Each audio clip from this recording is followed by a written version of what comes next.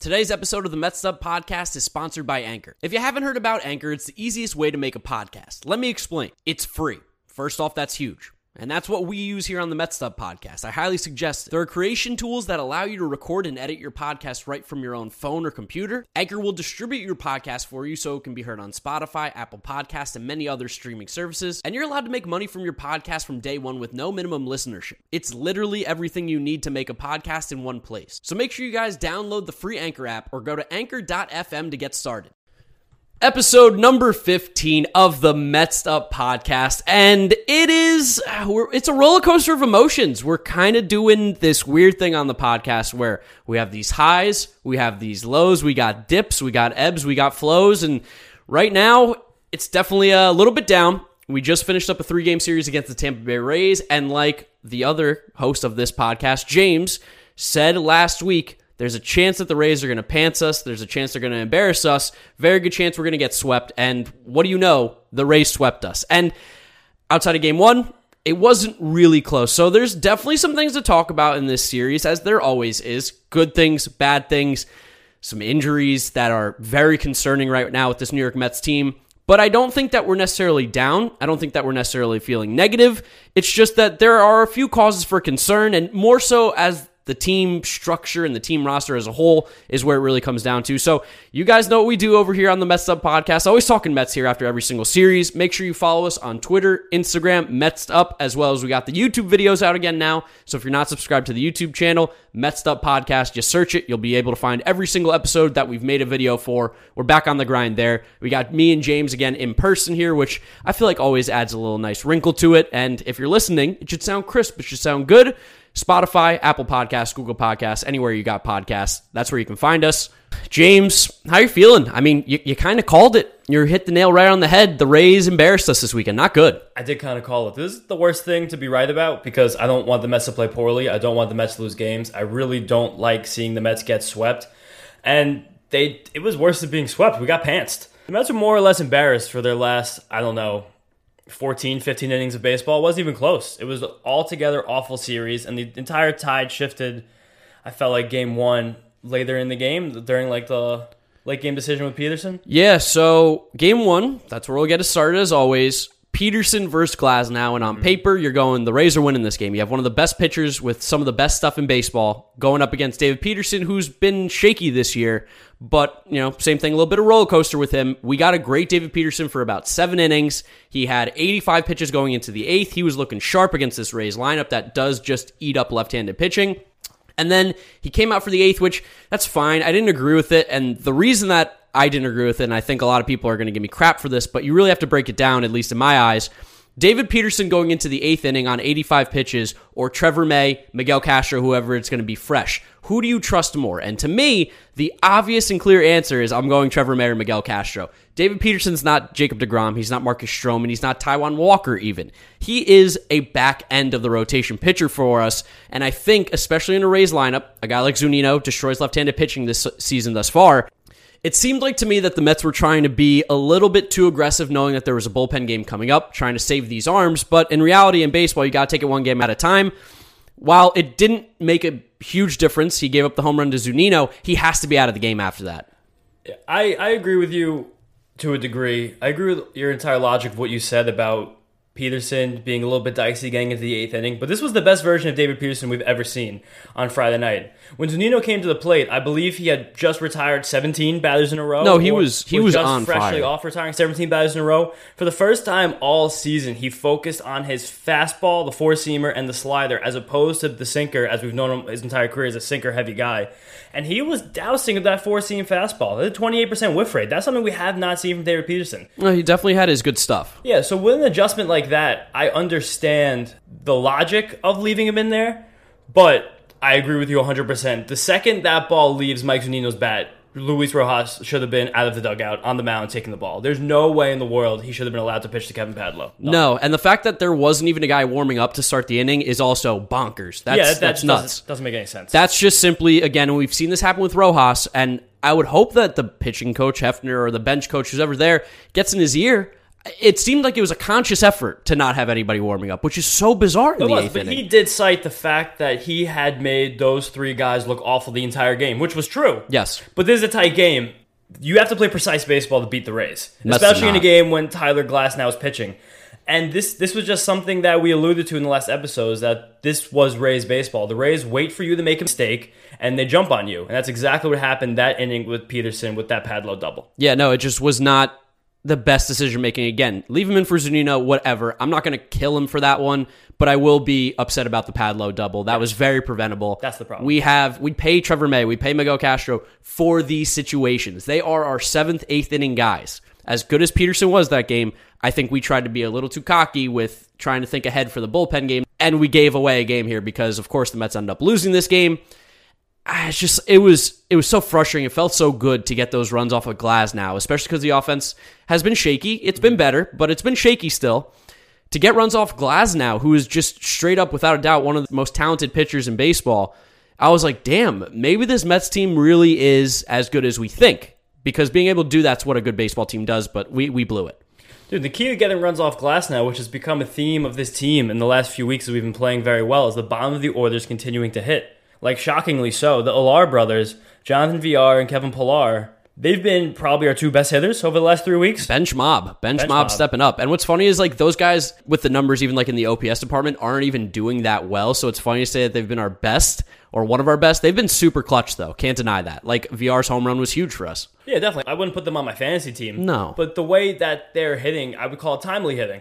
So had the 2-2 game then after the 8th inning. May came in, gave up the run from Padlo, which we got unlucky. It was tough. The hit down the line. What are you going to do? The ball was smoked. Was it Adames? No, it was your boy, Manny Manny Margot. Oh, yeah. Oh, God, I And that was forgot. after he had Rosarena line out and a very nice, like, low scoop line drive that VR made. Which I'm singing more praise for Johnny VR. Dude, can Manuel Margot just fuck off? Fucking Jeez, ridiculous. this dude becomes Mike Trout when he plays the Mets. He's a marginally bad hitter when he's playing otherwise. He's fine. It's about league average. Kills left-handed pitching. That's for sure. Can't deny that. But right-handed pitching, he's bad. He's not good. But against the Mets, something clicks. He owns us, and he continued to do it, and it started in Game 1. He's the guy who I had said for years, and I've told you this before, the guy I wish the Mets would have made a move for at some point in the last 3 seasons. His value was low because he can't really hit. Despite the fact that he's an elite center fielder, he's elite speed, he would have been a perfect fit on this team. And now it's almost like he continues to rake on the Mets just to spite us. Oh, he spites us hard. We just get screwed every single time we play him. He turns into a better player than he truly is, but that's also, I think, the little glimmer of why people were so hype on him and why you saw his name in Noah Syndergaard trade talks, which, craziness, that's an insane trade. It was Margot and Hedges for Syndergaard, which, thank God, the incompetent Mets offices of past did not make that trade. Although maybe it would have helped us today because Margot just kills us. Trades like that, this is a weird tangent about Manuel Margot, but I think he's given his due after the way he crushed us this series, and he has forever. But great fielding center fielders are few and far between in Major League Baseball. And the Rays have 2 of them, arguably 3, if you include the Rosarena, who's probably an average defensive center fielder. Yeah, I mean, Margot and, well, they have 3, Kiermaier and Phillips. Brett Phillips is a great defensive center fielder. Phillips. Yeah, Phillips, the guy who walked us off. I actually forgot about which him. leads us to the 9th because Castro just didn't have it for what seemed like a second, third straight appearance. Yeah. Been a little shaky. That's going to happen. We knew he wasn't going to be lights out all year. That's not truly who Miguel Castro is, but we saw the glimpses of what he could become. I think he's going to be fine. The walk to Brandon Lau was tough. It was. You can't walk guys in the meat of this Rays order and expect to get away with it. But the worst part was the real back-breaking blow was the single by Adames. And that was on a pitcher's pitch. He made a good pitch. Yeah, it was a slider on the black. You just have to kind of tip your cap to Willie, who also had a very good series. Wally Adams killed us. I could not believe how he's had such a bad season the entire year, and of course, he got hot today and this weekend against the Mets. It can't be a very comfortable feeling looking over your shoulder and seeing Wander Franco there. Yeah. With the greatest prospect grade Fangraphs has ever given out. Which it seems like it's almost maybe got the fire going with him a little bit, because this weekend everyone's talking Wander Franco, and Willie Adames is like, hey, I still exist. Like, remember, I can be good. Yeah, he's good. Fine fielder. He made a couple great defensive plays, too. It's a very good problem to have that the Rays have, where the most premium positions on the field, be that middle infield and center field, they have surplus talent, which not many teams in baseball can say, which is another reason why we were so scared about this series. Yeah. It was just they play good baseball. They really do. Whether you like the way that they do it or not, you cannot deny that the Rays get the most out of their players. And on paper, this team shouldn't compete. They should not compete with the Mets. The Mets should run them over if you just look at player by player, you look at individual stats. But when they put these guys together in the way that they play baseball and the way that they use them, it makes it very, very hard. I think the way Friday night's game ended actually very well embodies that, because Loop came in after Castro's, it was 3, maybe 4 batters, I don't know, whatever. It was 1 out possibly, first and third. Yeah. And he had to face Joey Wendell. If you ask the average person who is a baseball fan, they'll have nothing to say about Joey Wendell. Which is fair. Yeah, but the guy plays incredible defense, no batting gloves, he finds a way to get on base. And Loop actually had a pretty good plan of attack and getting him out. But Brett Phillips, and I heard his interview after the game, watching that Joey Wendell at bat, he made a plan in the on-deck circle, I'm going to swing at the first pitch. And just like what happened to Wendell, Loop grooved the fastball first pitch, and all Phillips did was just lay it into the outfield for the game-winning single. That's smart baseball. Yeah, and Brett Phillips is not a particularly good hitter. No. He is strictly on that team because he plays a great defensive center field, and he has an absolute cannon of an arm. And he takes walks. So for him to get a hit, rubbing even more salt into the wound, because it's like he's a lifetime 120 hitter. He's just not particularly good at the plate. As you said, it's the perfect embodiment of Rays baseball. They did all the little things when it mattered, and the Mets didn't. That's what it came down to. They didn't. They jumped on the 2 mistakes that David Peterson made the entire game. Before we put a bow on Game 1, I just wanted to quickly just reference the Tyler Glasnow trade. Yeah. That gets mentioned every single time he reaches the mound, which Yes. is super funny. Neil Huntington deserves a medieval punishment for that trade. He should be... Every single Pirates fan should be able to throw a stone at him. No, literally, he should be stoned in the public square. Like we should pull back some real medieval shit. Or maybe the barracks that they used to put the guys in jail. Yes. He should be able to stand there, and Pirates fans should be able to berate him. He's just there's no way that you can look at that trade. Honestly, everything could end. Baseball could be over, and that trade is still bad. You don't even need to see Glasnow's full career and Meadows' full career. It's a horrendous trade, and they've been there for 160, 170 games? 2018 trade deadline. Yeah, okay. So then they've been there for 2019, a full almost season. 2 full seasons, with including the 60 games and what we've had this year. So bad. Awful. You want to talk about some bad Mets trades? Never got that bad. Not even close. No. So, Game 1, frustrating. Really, really frustrating, because that was a winnable game, but the Mets blew it. But if you have to take a positive from Game 1, if we see the new fastball slider, David Peterson, this guy actually could be a weapon and has a much, much higher ceiling than me, Mark, or probably any other Mets fan thought. Yes. So keep an eye out next David Peterson start. If he's still gassing fastballs high in the zone, this is a new man, and that's something we can hang our hat on moving forward. Definitely. And now leading into Game 2, it's non-stop planes right now. I'm leaving this part in. There have just been planes flying over us for what feels like the last 15 minutes that we've been recording. We're only 2 miles from LaGuardia. Yeah, but it's just non-stop. It's like little jet planes, all the rich people going back to the Hamptons or wherever they're doing. Game 2, roller coaster, because the Mets started off hot, and we had a weird start as well because Drew Smith got the opener role, came out, pitched 2 innings, 2 hits, 1 run, and he kind of got dinked and doinked a little bit. It wasn't even really a great hard hit run. 3 Ks, really good stuff. Drew Smith looked great. Well, the run was a small ball run. It was a first and third steal play, which you don't see anyone in Major League Baseball break that out. And it's ironic that all the shit we've been giving James McCann, Nido spikes a ball at second base and allows a run to score, which is just kind of funny. I couldn't even believe he actually even threw that ball. I thought for sure that's one you just eat. Or you do the old jump in front of the bag. Yeah. If Peraza would have done that, he would have caught the ball in the air and everything would have been okay. So it was a bit weird, but Drew Smith looked really good. And Drew Smith continues to get himself a little bit higher and higher in the pecking order in that bullpen as a guy that we should be using in legitimate situations. Now, this is firmly a Drew Smith podcast. We love Drew Smith. We stand Drew Smith here. Drew Flow. And then Lucchesi came in. Yep. And Joey Lucchesi actually had a clean first inning. I think he threw 10 or 11 pitches, which struck out the first batter. Yeah, which is just, anytime that happens, that's it. Chalk it up as a W. Take it. But I understand what the Mets were doing. In their plan, they need to get multiple innings out of Lucchesi to then get us to Sean Reed Foley. And I actually think, they talked about on the broadcast, it was smart that he opened with Drew Smith and then went to Lucchesi because he was like, we want him to put in his left-handed batters to face Drew Smith. Mm-hmm. And then we can have Lucchesi come in to face essentially the left-handed batters in that lineup. It worked in the first inning, but the Rays, Lucchesi's not nearly good enough to face them for more than an inning. And even then, we have to stop pitching Lucchesi in games that we have a chance to win. It's either 15-0 we're winning, 15-0 we're losing. Joey Lucchesi is just simply not good. There's another take that I feel very correct about and vindicated for that I'm upset to be right about, but he's just not very good at all. No. He goes out there with nothing. Just nothing. Nothing at all. 90 and that curve. We've been saying one time through the order, it is strictly now 3 batters. Maybe 6, maybe. Yeah. But it's a little bit disappointing. I don't even know what the word is, that the Mets haven't had Yamamoto lined up for any of these games. Like, I think at this point, it is well worth giving Yamamoto the Lucchesi innings, the 2 or 3 innings, and seeing if he can get outs. At least, if you don't have good stuff, I'd rather there be 6 pitches than 2. I was just about to allude to that. You've been saying, like, at least he has more pitches. None of them, again, are particularly good, but with Lucchesi, you can legitimately sit fastball curve. And the curve, let's be honest, like, really isn't even that good. Actually, you can just sit curve because you can adjust to a 90-mile-an-hour fastball. That's not an issue for Major League hitters. No, not at all. I have no confidence that he can get more than 7 consecutive hitters out. None. Yeah, he kind of screwed us there because we got off to a really good start. We were scoring runs. We were hitting the ball well. We were getting to McClanahan. Peraza has been so good for us. He's been a great little fill-in here, and seems like he might be filling in a little bit more after what we saw in Game 3. But he's been really solid for us. I don't want him out there every day. I still want Jeff McNeil. But again, as the backup, we mentioned in the last episode, good little guy. Bench mob again, really helping us out. I like that he adds a slightly different element to this lineup where he's a faster guy, he's a contact-oriented guy. It's not necessarily the most valuable skill set, and I don't think it would benefit us for Jose Peraza to wind up playing 100 games, getting 400 plate appearances. No.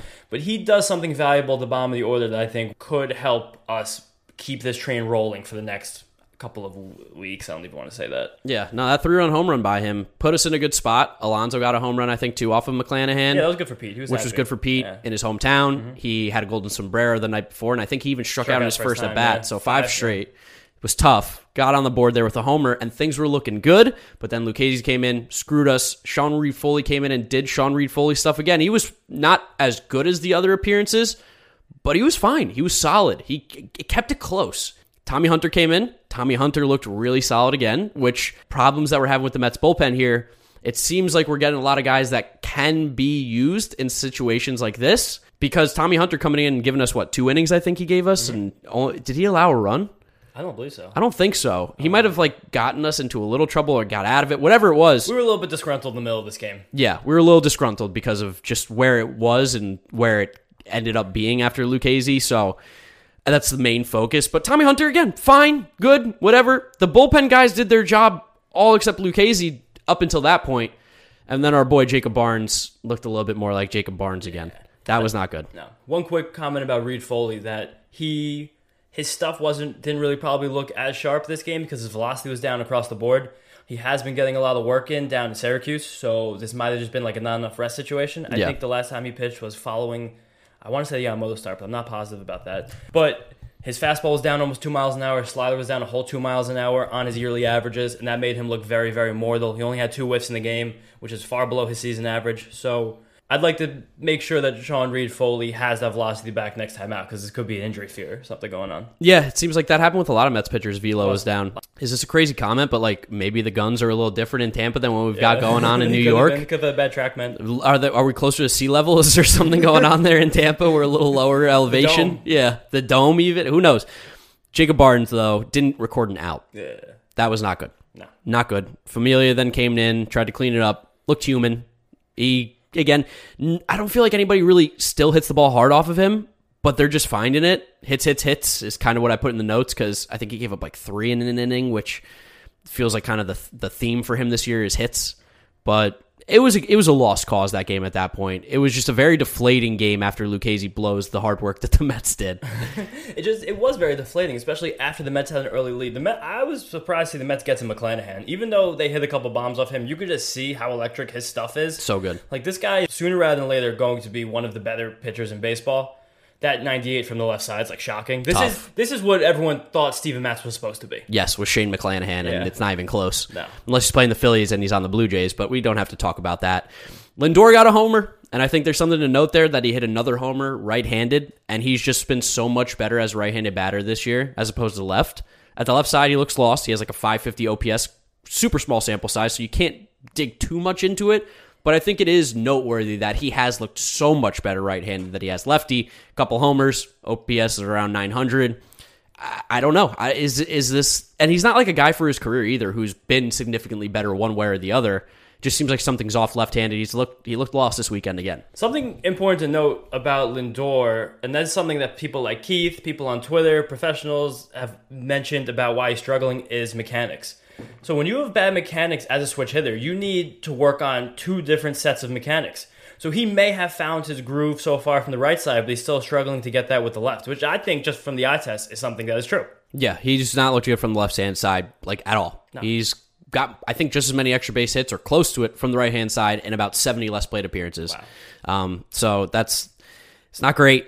Overall, bad game. Not a whole lot to talk about there, positive. There's nothing really fun to talk about in this game at all. We didn't even have a starting pitcher, so I can't break anything down. No. We didn't really get many hits after, the fifth inning? Yeah, it was Lindor's home run. That was about it. It was gross. And the Rays just jumped on us. We got bum rushed. Jumped down our throats. They got to our bad pitching, which it was our C team lineup out there. When you're going Lucchesi, Reed Foley, Jacob Barnes, you're usually thinking you're losing that game or you're up by 25 runs. So whatever. Yeah, the Mets are short 3 aces right now. We can't really understate that fact. This rotation looks a lot different with Jacob deGrom, Noah Syndergaard, and Carlos Carrasco in it. Yeah. So I think a reason not to be terrified or panicky about this team's play this weekend specifically and moving forward because you don't have those 3 guys.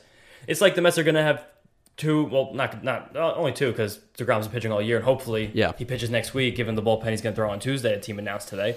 But you got 2 hammers coming in. It'll be like 2 massive trade deadline acquisitions that enter this team in the next couple of weeks, hopefully. Yeah, hopefully. Knock on the wood.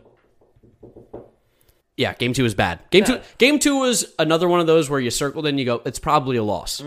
But then we had game 3 today. And game 3 was one that was very winnable. Yep. This was one that you felt good going into it. Stroman's looked sharp all season. He'd been great. He's been a really, really solid number 2. We've been hyping him up all podcast episodes. Like we love Stroman over here.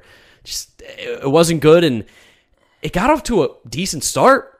Yeah. McNeil back in the lineup, got a hit, but also then left the game. Yeah, it felt like this entire team was deflated once this third inning rolled around, and Conforto and McNeil had both left with hamstring injuries. Which is not good, especially because Conforto went into the dugout and spiked his helmet, which, how many times have you seen Michael Conforto show any sort of emotion? Literally never. The man is a wall of nothingness, but he was pissed, and usually when a player does that, they know their body well. That usually means not just a quick 10-day IL stint, probably going to be something somewhat serious. We had to guess. I don't think we have any info on that yet, right? That was the same reaction from Ketel Marte when his thing tore. He was pounding on the ground. You hate seeing a player pound on the ground. The only player who I don't hate seeing that from is Ronald Acuna Jr. because he does that every single time he stubs his toe. Yes. It was down. It was a super, super down game, and it didn't help that Stroman was off for sure. He did not give us a chance to win today. Something was wrong with Marcus Stroman, or he was just having one of those days. Either ways, the product wasn't very good.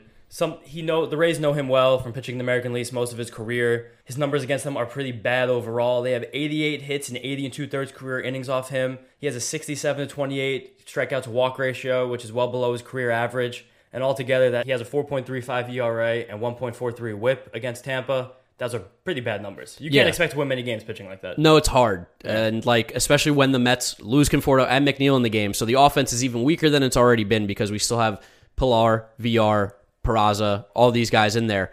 It's going to be tough to score runs, especially against the Rays, who have one of the best pitching staffs in the league. Starting, bullpen, they're going to play the matchups.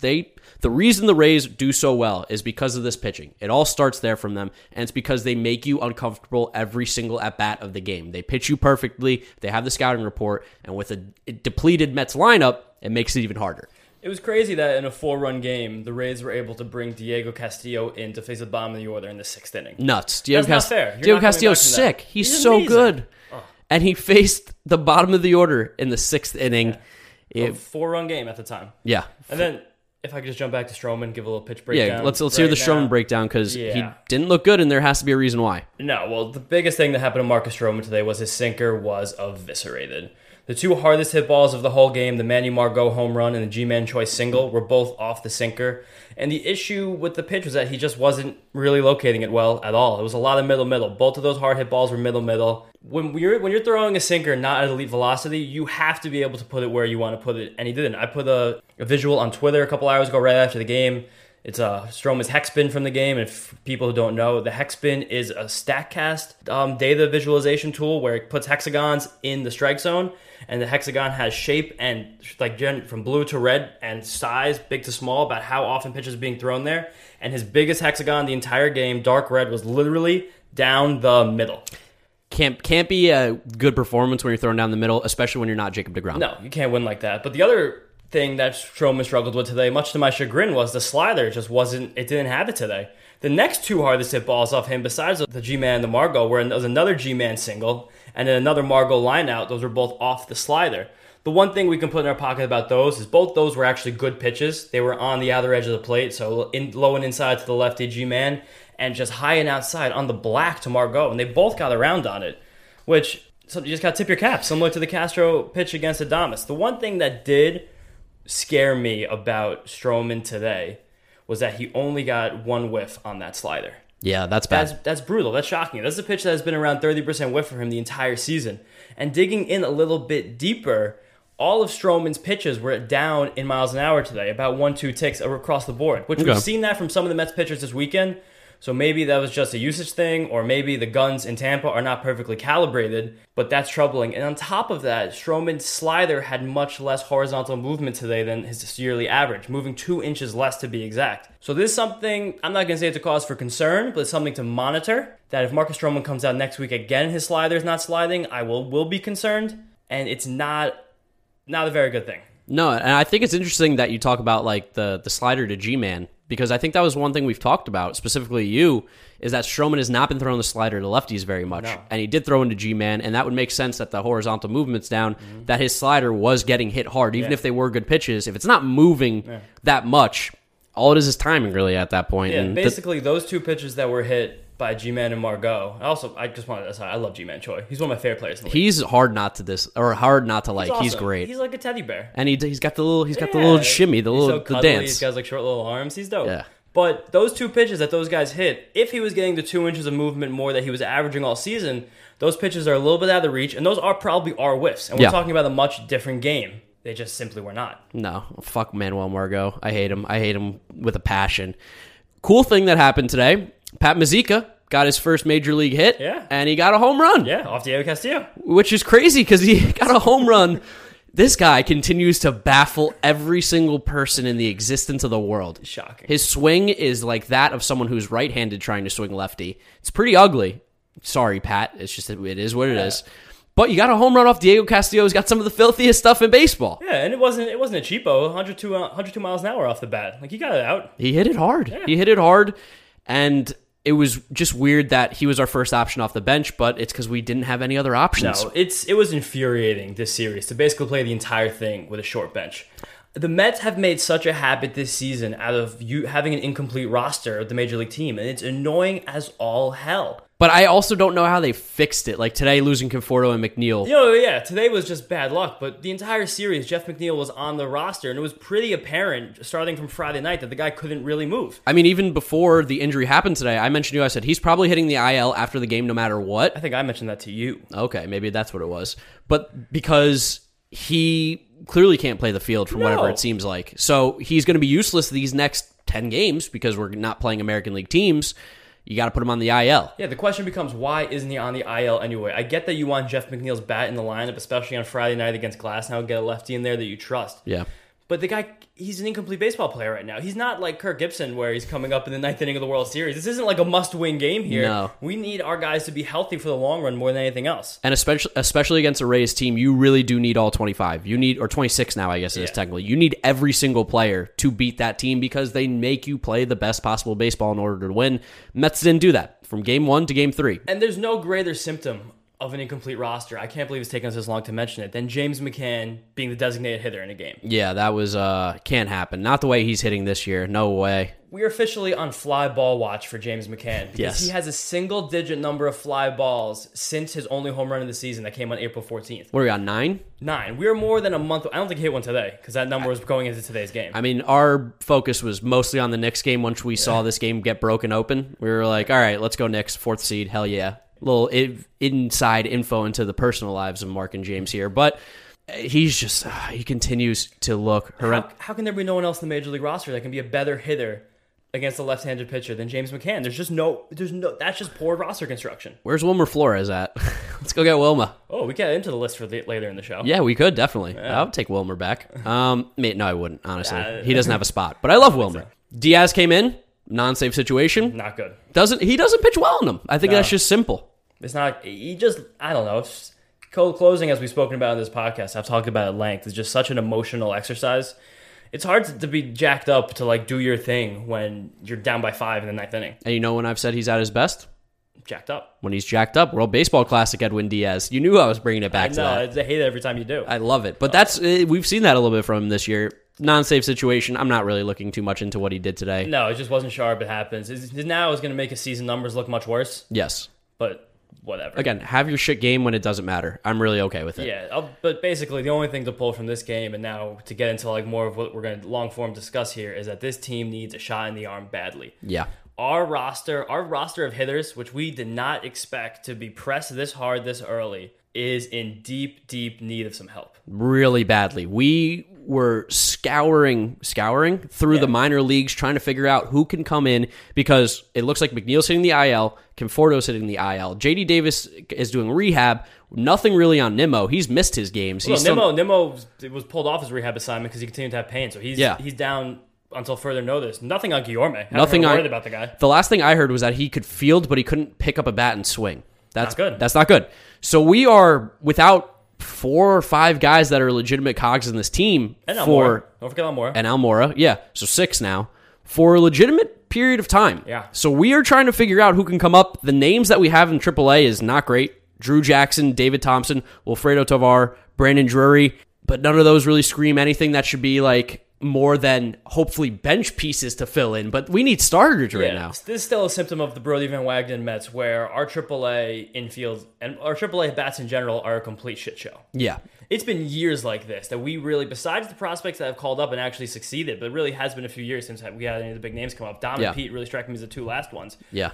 We are in a pretty big cavern of hitter development right now in the Mets. We have a lot of very exciting bats in the lower minors. Yes, we have some great young players. Yeah, but there's a real lack of depth in the upper minors of this team, and right now it's beginning to show. Yeah, which is like funny because truly it has taken an insane amount of injuries for this depth to be like exposed, because like we said, we loved that we were starting to build an organization. Peraza, VR, Pilar, all these guys are great backups. But now we're starting to lose even more players, and it's getting shown. We don't have the depth like the Dodgers still. We're getting close. We're getting there.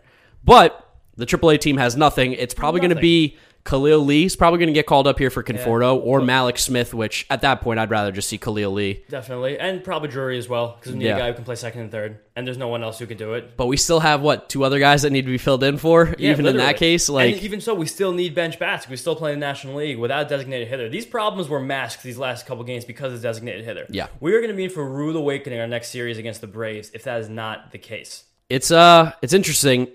The depth right now is not there, which leads us to our next little segment here, because we got to talk about who's available. We got to start looking elsewhere, especially we don't really have the information on what Conforto or McNeil's injuries are. We don't know how long some of these guys are going to be out. We're in the scenario of we might need to go out and find a bat. The free agent market's not very strong, but on the trade market, there are some pieces that would probably require almost nothing being traded for, mid-level prospects that we could get. James came up with a list of 5. Chris Bryant, of course, would be the number 1 guy we want, but we're trying to be realistic here. I don't think we're getting Chris Bryant right now. I don't know if we ever will, but there are some guys that are realistic options for the Mets right now. Before we even get to the trade guys, I knew the free agent infielder market was barren today when I was looking up recently available players, and Daniel Descalso caught my eye, and I saw that the Twins had picked him up last week, and I went, shit. And you looked up Jed Jerko, who is slated to be the coach of an MLB draft team. And I was looking up who was the other guy. It was some Logan Forsythe, who just got picked up by the Brewers. These are the names. And Eduardo Nunez. I said, how about Eduardo Nunez? He's playing in China. These are the names. Not good. Not great. No. So a couple possible trade candidates that I pulled up. I looked at some bad teams who have a relative amount of infield depth and some at least mildly exciting prospects coming up the pipe. I think Freddie Galvis is a pretty interesting trade option, a guy who I vouched for in the offseason. He can play short at a high level. He could play second. He could play third very well. He's not a good hitter by any means. He doesn't walk. No. He's a put-the-ball-in-play guy. Yeah, which, whatever. He's just another version of Peraza, I guess. The Orioles, I'm sure, would give him to you for next to nothing. They have a pretty exciting bat, either in AA or AAA, Terran Vavra. Yeah. Decent guy, so I think they would probably like to see what they have in him while they're in, once again, a lost season. I think another pretty exciting option is Nico Goodrum from the Detroit Tigers, who Mark, clearly based on his facial and shoulder expressions, is not a fan of. I wince. Again, I know we're looking for depth. Yeah, and listen to the other guys on this list. I think Goodrum might be the most exciting. Goodrum's value, as you told me earlier when we were prepping for this, is that he plays multiple positions. He can play everywhere. He basically plays 7 positions. He can't pitch and he can't catch, but he has played everywhere else in the last 3 seasons for the Tigers. Not super well. He's actually in the midst of a pretty nice hot streak right now where he's found some power. He still has some speed. He's not striking out the astronomical levels he once has. But I think the Tigers are a team that also they also suck again. They're nowhere close to pulling themselves out of the doldrums they've been in since Dave Dombrowski blew that team up and didn't win a World Series. But they have Willie Castro, who's been on the roster, who's been really struggling this year, not an everyday role. They need to see what they have in him, and I think getting rid of Goodrum's a good way to find out. And again, we would be able to give next to nothing to get him. He's running out of his team control. I think Charlie Culberson, an old friend, is another decent option because another guy who can play everywhere in the diamond. He knows how to take a walk. He knows how to pinch hit, which we've seen as Mets fans a few times. He's killed us like that. He's on the Rangers now. It's kind of weird not seeing him stand next to his twin, Dansby Swanson. I know, it's so weird. He literally, like, you're far enough away from them and you go, that's the same guy. Yeah, definitely. And he's in, like, a quasi-starting role for the Rangers right now, filling in for Brock Holt, which is hysterical that Charlie Culberson's filling in for Brock Holt. And I guess you could probably also throw Brock Holt on this list, too, as another guy. You could probably get either of those guys basically for free. They're the Spider-Man meme of each other where they play every single position. Yeah, just not yet. Or it's the Pam with Creed, and it's the same picture. But I don't want to say an exciting option, but a possible option that we could get for free. Really fun option that really came to me watching the series is Joey Wendell. Because the Rays, I'm sure, are dying to trade Joey Wendell. With Wander Franco, as you mentioned before, popping up in the minor leagues, and Vidal Brujan also smacking the shit out of the ball. And it seems like they like Padlo. Yeah, I kind of like Padlo's decent prospect. They have another guy in AAA, Taylor Walls. Who they love, who's a glove. Yeah. He's Joey Wendell. Yeah, big glove guy. And they also have Xavier Edwards in AA. Who's sick. Also sick with the glove and really fast and very good athletic. He's kind of like Vidal Brujan 2 years ago. But the Rays have infield depth out the wazoo, and they would take probably anything for Joey Wendell. Anything in the Rays is probably a 17-year-old throws 100 who's going to be a Cy Young candidate in 5 years. Yeah. Which whoever we traded them for, what was the guy's name? What was the long relievers guy we got for 2 years ago? Oh, Erasmo Ramirez? No, the guy from the Blue Jays, too. Wilmer Font. Wilmer Font. Just everyone on Twitter be on watch for whoever the 17-year-old we gave up for Wilmer Font, because 3 years' time he'll be a top 100 prospect and it'll be LOL Mets all over again. Of course. Yes, but Joey Wendell is a guy who's going to be on the block. He's certainly already firmly on the block. He's probably been on the block since the Rays acquired him. And it's not by any reason because he isn't good or they... No, he's a fine player. They simply don't need him. Yeah. And the Rays always are trying to maximize their value of players. We saw them trick Blake Snell, who's a Cy Young caliber guy. Joey Wendell is for sure... What's the word? Expendable, yeah. And he's above replacement level, so it'll be a win-win situation. Another guy who's like also mildly exciting, kind of like Wendell Light, is Eric Gonzalez from the Pirates. He can't really hit, but he's hitting a little bit this year. He plays a couple positions on the infield, decent enough. He plays shortstop, not well, but he plays it.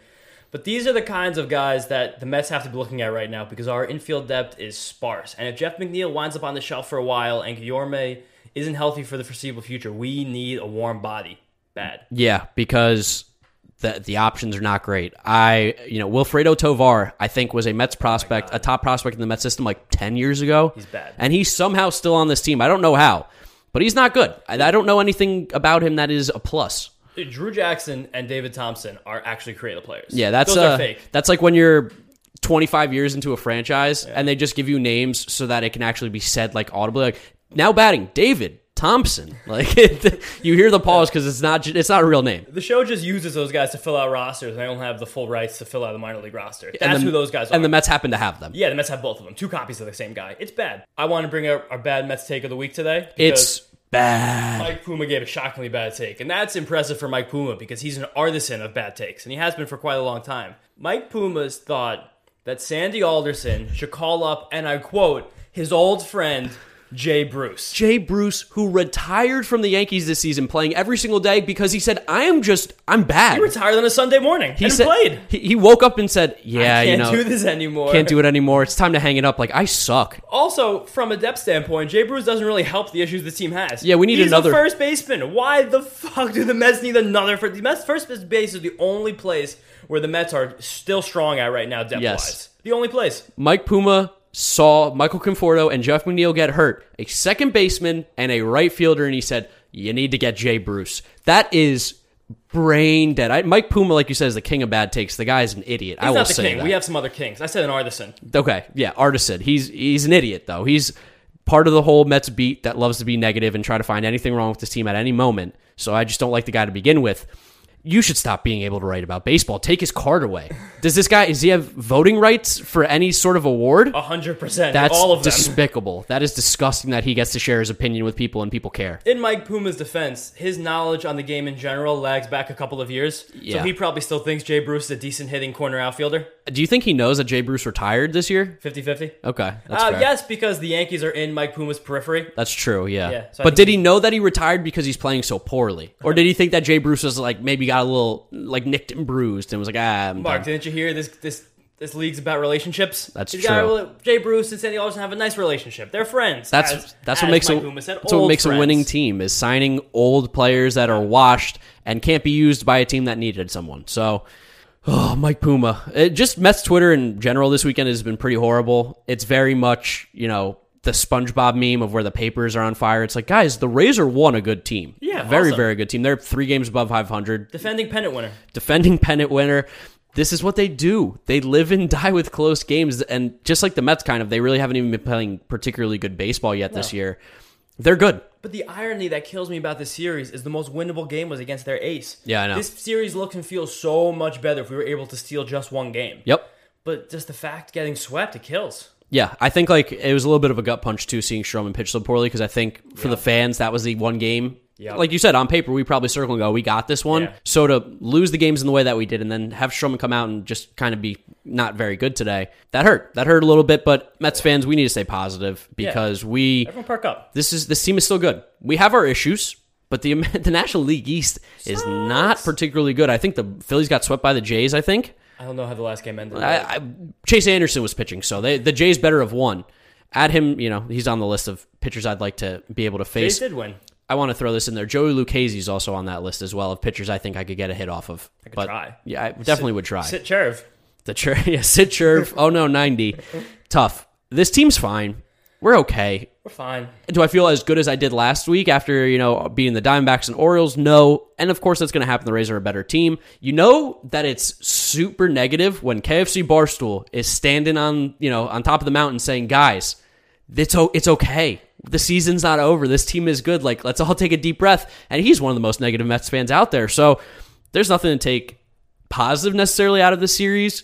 But I also don't think that we should be, the sky is falling. No, the sky is not falling down. We have so many reinforcements waiting in the wings. We just need to bridge this gap until we get back to DeGrom, Syndergaard, Lugo, Carrasco. We just need to get there now, Conforto, and McNeil. The month of May has been the kryptonite for the Mets the last few years, especially the Callaway era. May was kind of when this team started to fall off. We've already got more wins, I feel like, this month than we did in 2019 in the month of May. So this team's better. This team's good. We're going to figure it out. McCann needs to hit a little bit more. Lindor's going to hit a little bit more for sure. That's a guarantee. McCann, I don't know yet. It's going to be okay. We're going to be good. Get through this month. Play 500 baseball, a little above 500, and things are going to be okay. You want to take that to our preview of the Braves series? Yeah, let's take it down to the preview of the Braves. I kind of forgot that we do that. I was getting ready to outro it here, and we got to talk about the Braves series, we're sticking down south. It's a very humid week in Mets land. At Tampa, at Atlanta, at Miami. Between the last series and the next two. But this is an important series with the Atlanta Braves right now. Walking into this place wounded. Jacob deGrom's not going to be pitching in the series again to save us. Stroman's not going to be pitching again in this series. We need to find some victories against a struggling Braves team and assert our dominance. Dude, also, fuck MLB. We're playing the Braves for the first time in May when we're at our absolute worst. Yeah, right? Ridiculous. Played this place 3 times already. Yeah, nuts. But Stupid. Who do we got on the mound? What's the matchups here? Tomorrow's going to be Taiwan in a night game, which I don't know how that's going to go. I don't know. He's our day man. And Tuesday, we think we actually might get a debut from Mr. Thomas Sapuki, who I referenced either last episode or 2 episodes ago, saying that he was going to pitch before June. So nailed another one. Good take by James. But if not Sapuki, we're going to get Yamamoto, who, for whatever reason, pitched, I believe, Friday or Thursday. Yeah. So 3 days rest. I don't know how we're not in cahoots with Syracuse, making sure that Yamamoto is lined up on the days that we're going to need starters in New York. It's very dumb. So we could either be getting a Yamamoto on 3 days rest, which would be a heavy dose of Gesellman afterwards, or Zabuki, who probably also be only going 4 or 5 innings with a heavy dose of Gesellman following. I'd at least like to see Zabuki. He's on the 40 man, right? So it's not even like we're kicking somebody off to give this guy a shot. No, and the guy has a pretty decent scouting report. He's not a top 100 prospect by any means, but he's going to come in as seems like a ready-made pitcher. Do you and then what's game 3? Game 3 is Mr. Peterson. Oh, okay. Peterson's back, which... Yeah. We luckily have an off day Thursday, so we can recuperate, hopefully, with this 4-man rotation and get to Jacob deGrom again, because we need that very badly. Need him badly, for sure. He is the wheel that pushes this team forward, even though that we tend to lose games that he starts. It's not because of his doing. No. It's just the team kind of collapses. Like, Jacob deGrom's like a warm blanket for this rotation. We know he's there. It's very comfortable. We have it. But just quickly to give a little scouting report on Zbuki before we get to it. Yeah. He's not blowing anyone away with a great fastball. It's a good fastball. It's not a great fastball. It's at mid-90s. His command is something that he struggled with in the past. Walks have been an issue for this guy. Even just this year in AAA, he's thrown 9 innings. He's walked 4 guys. You don't love to see that, but whatever. The thing that he has that's better is the curveball. Thomas Zbuki drops a hammer. So that's what we're going to need to get through a couple innings against the Braves. But I'm excited to watch Thomas Zbuki. I like seeing debuts.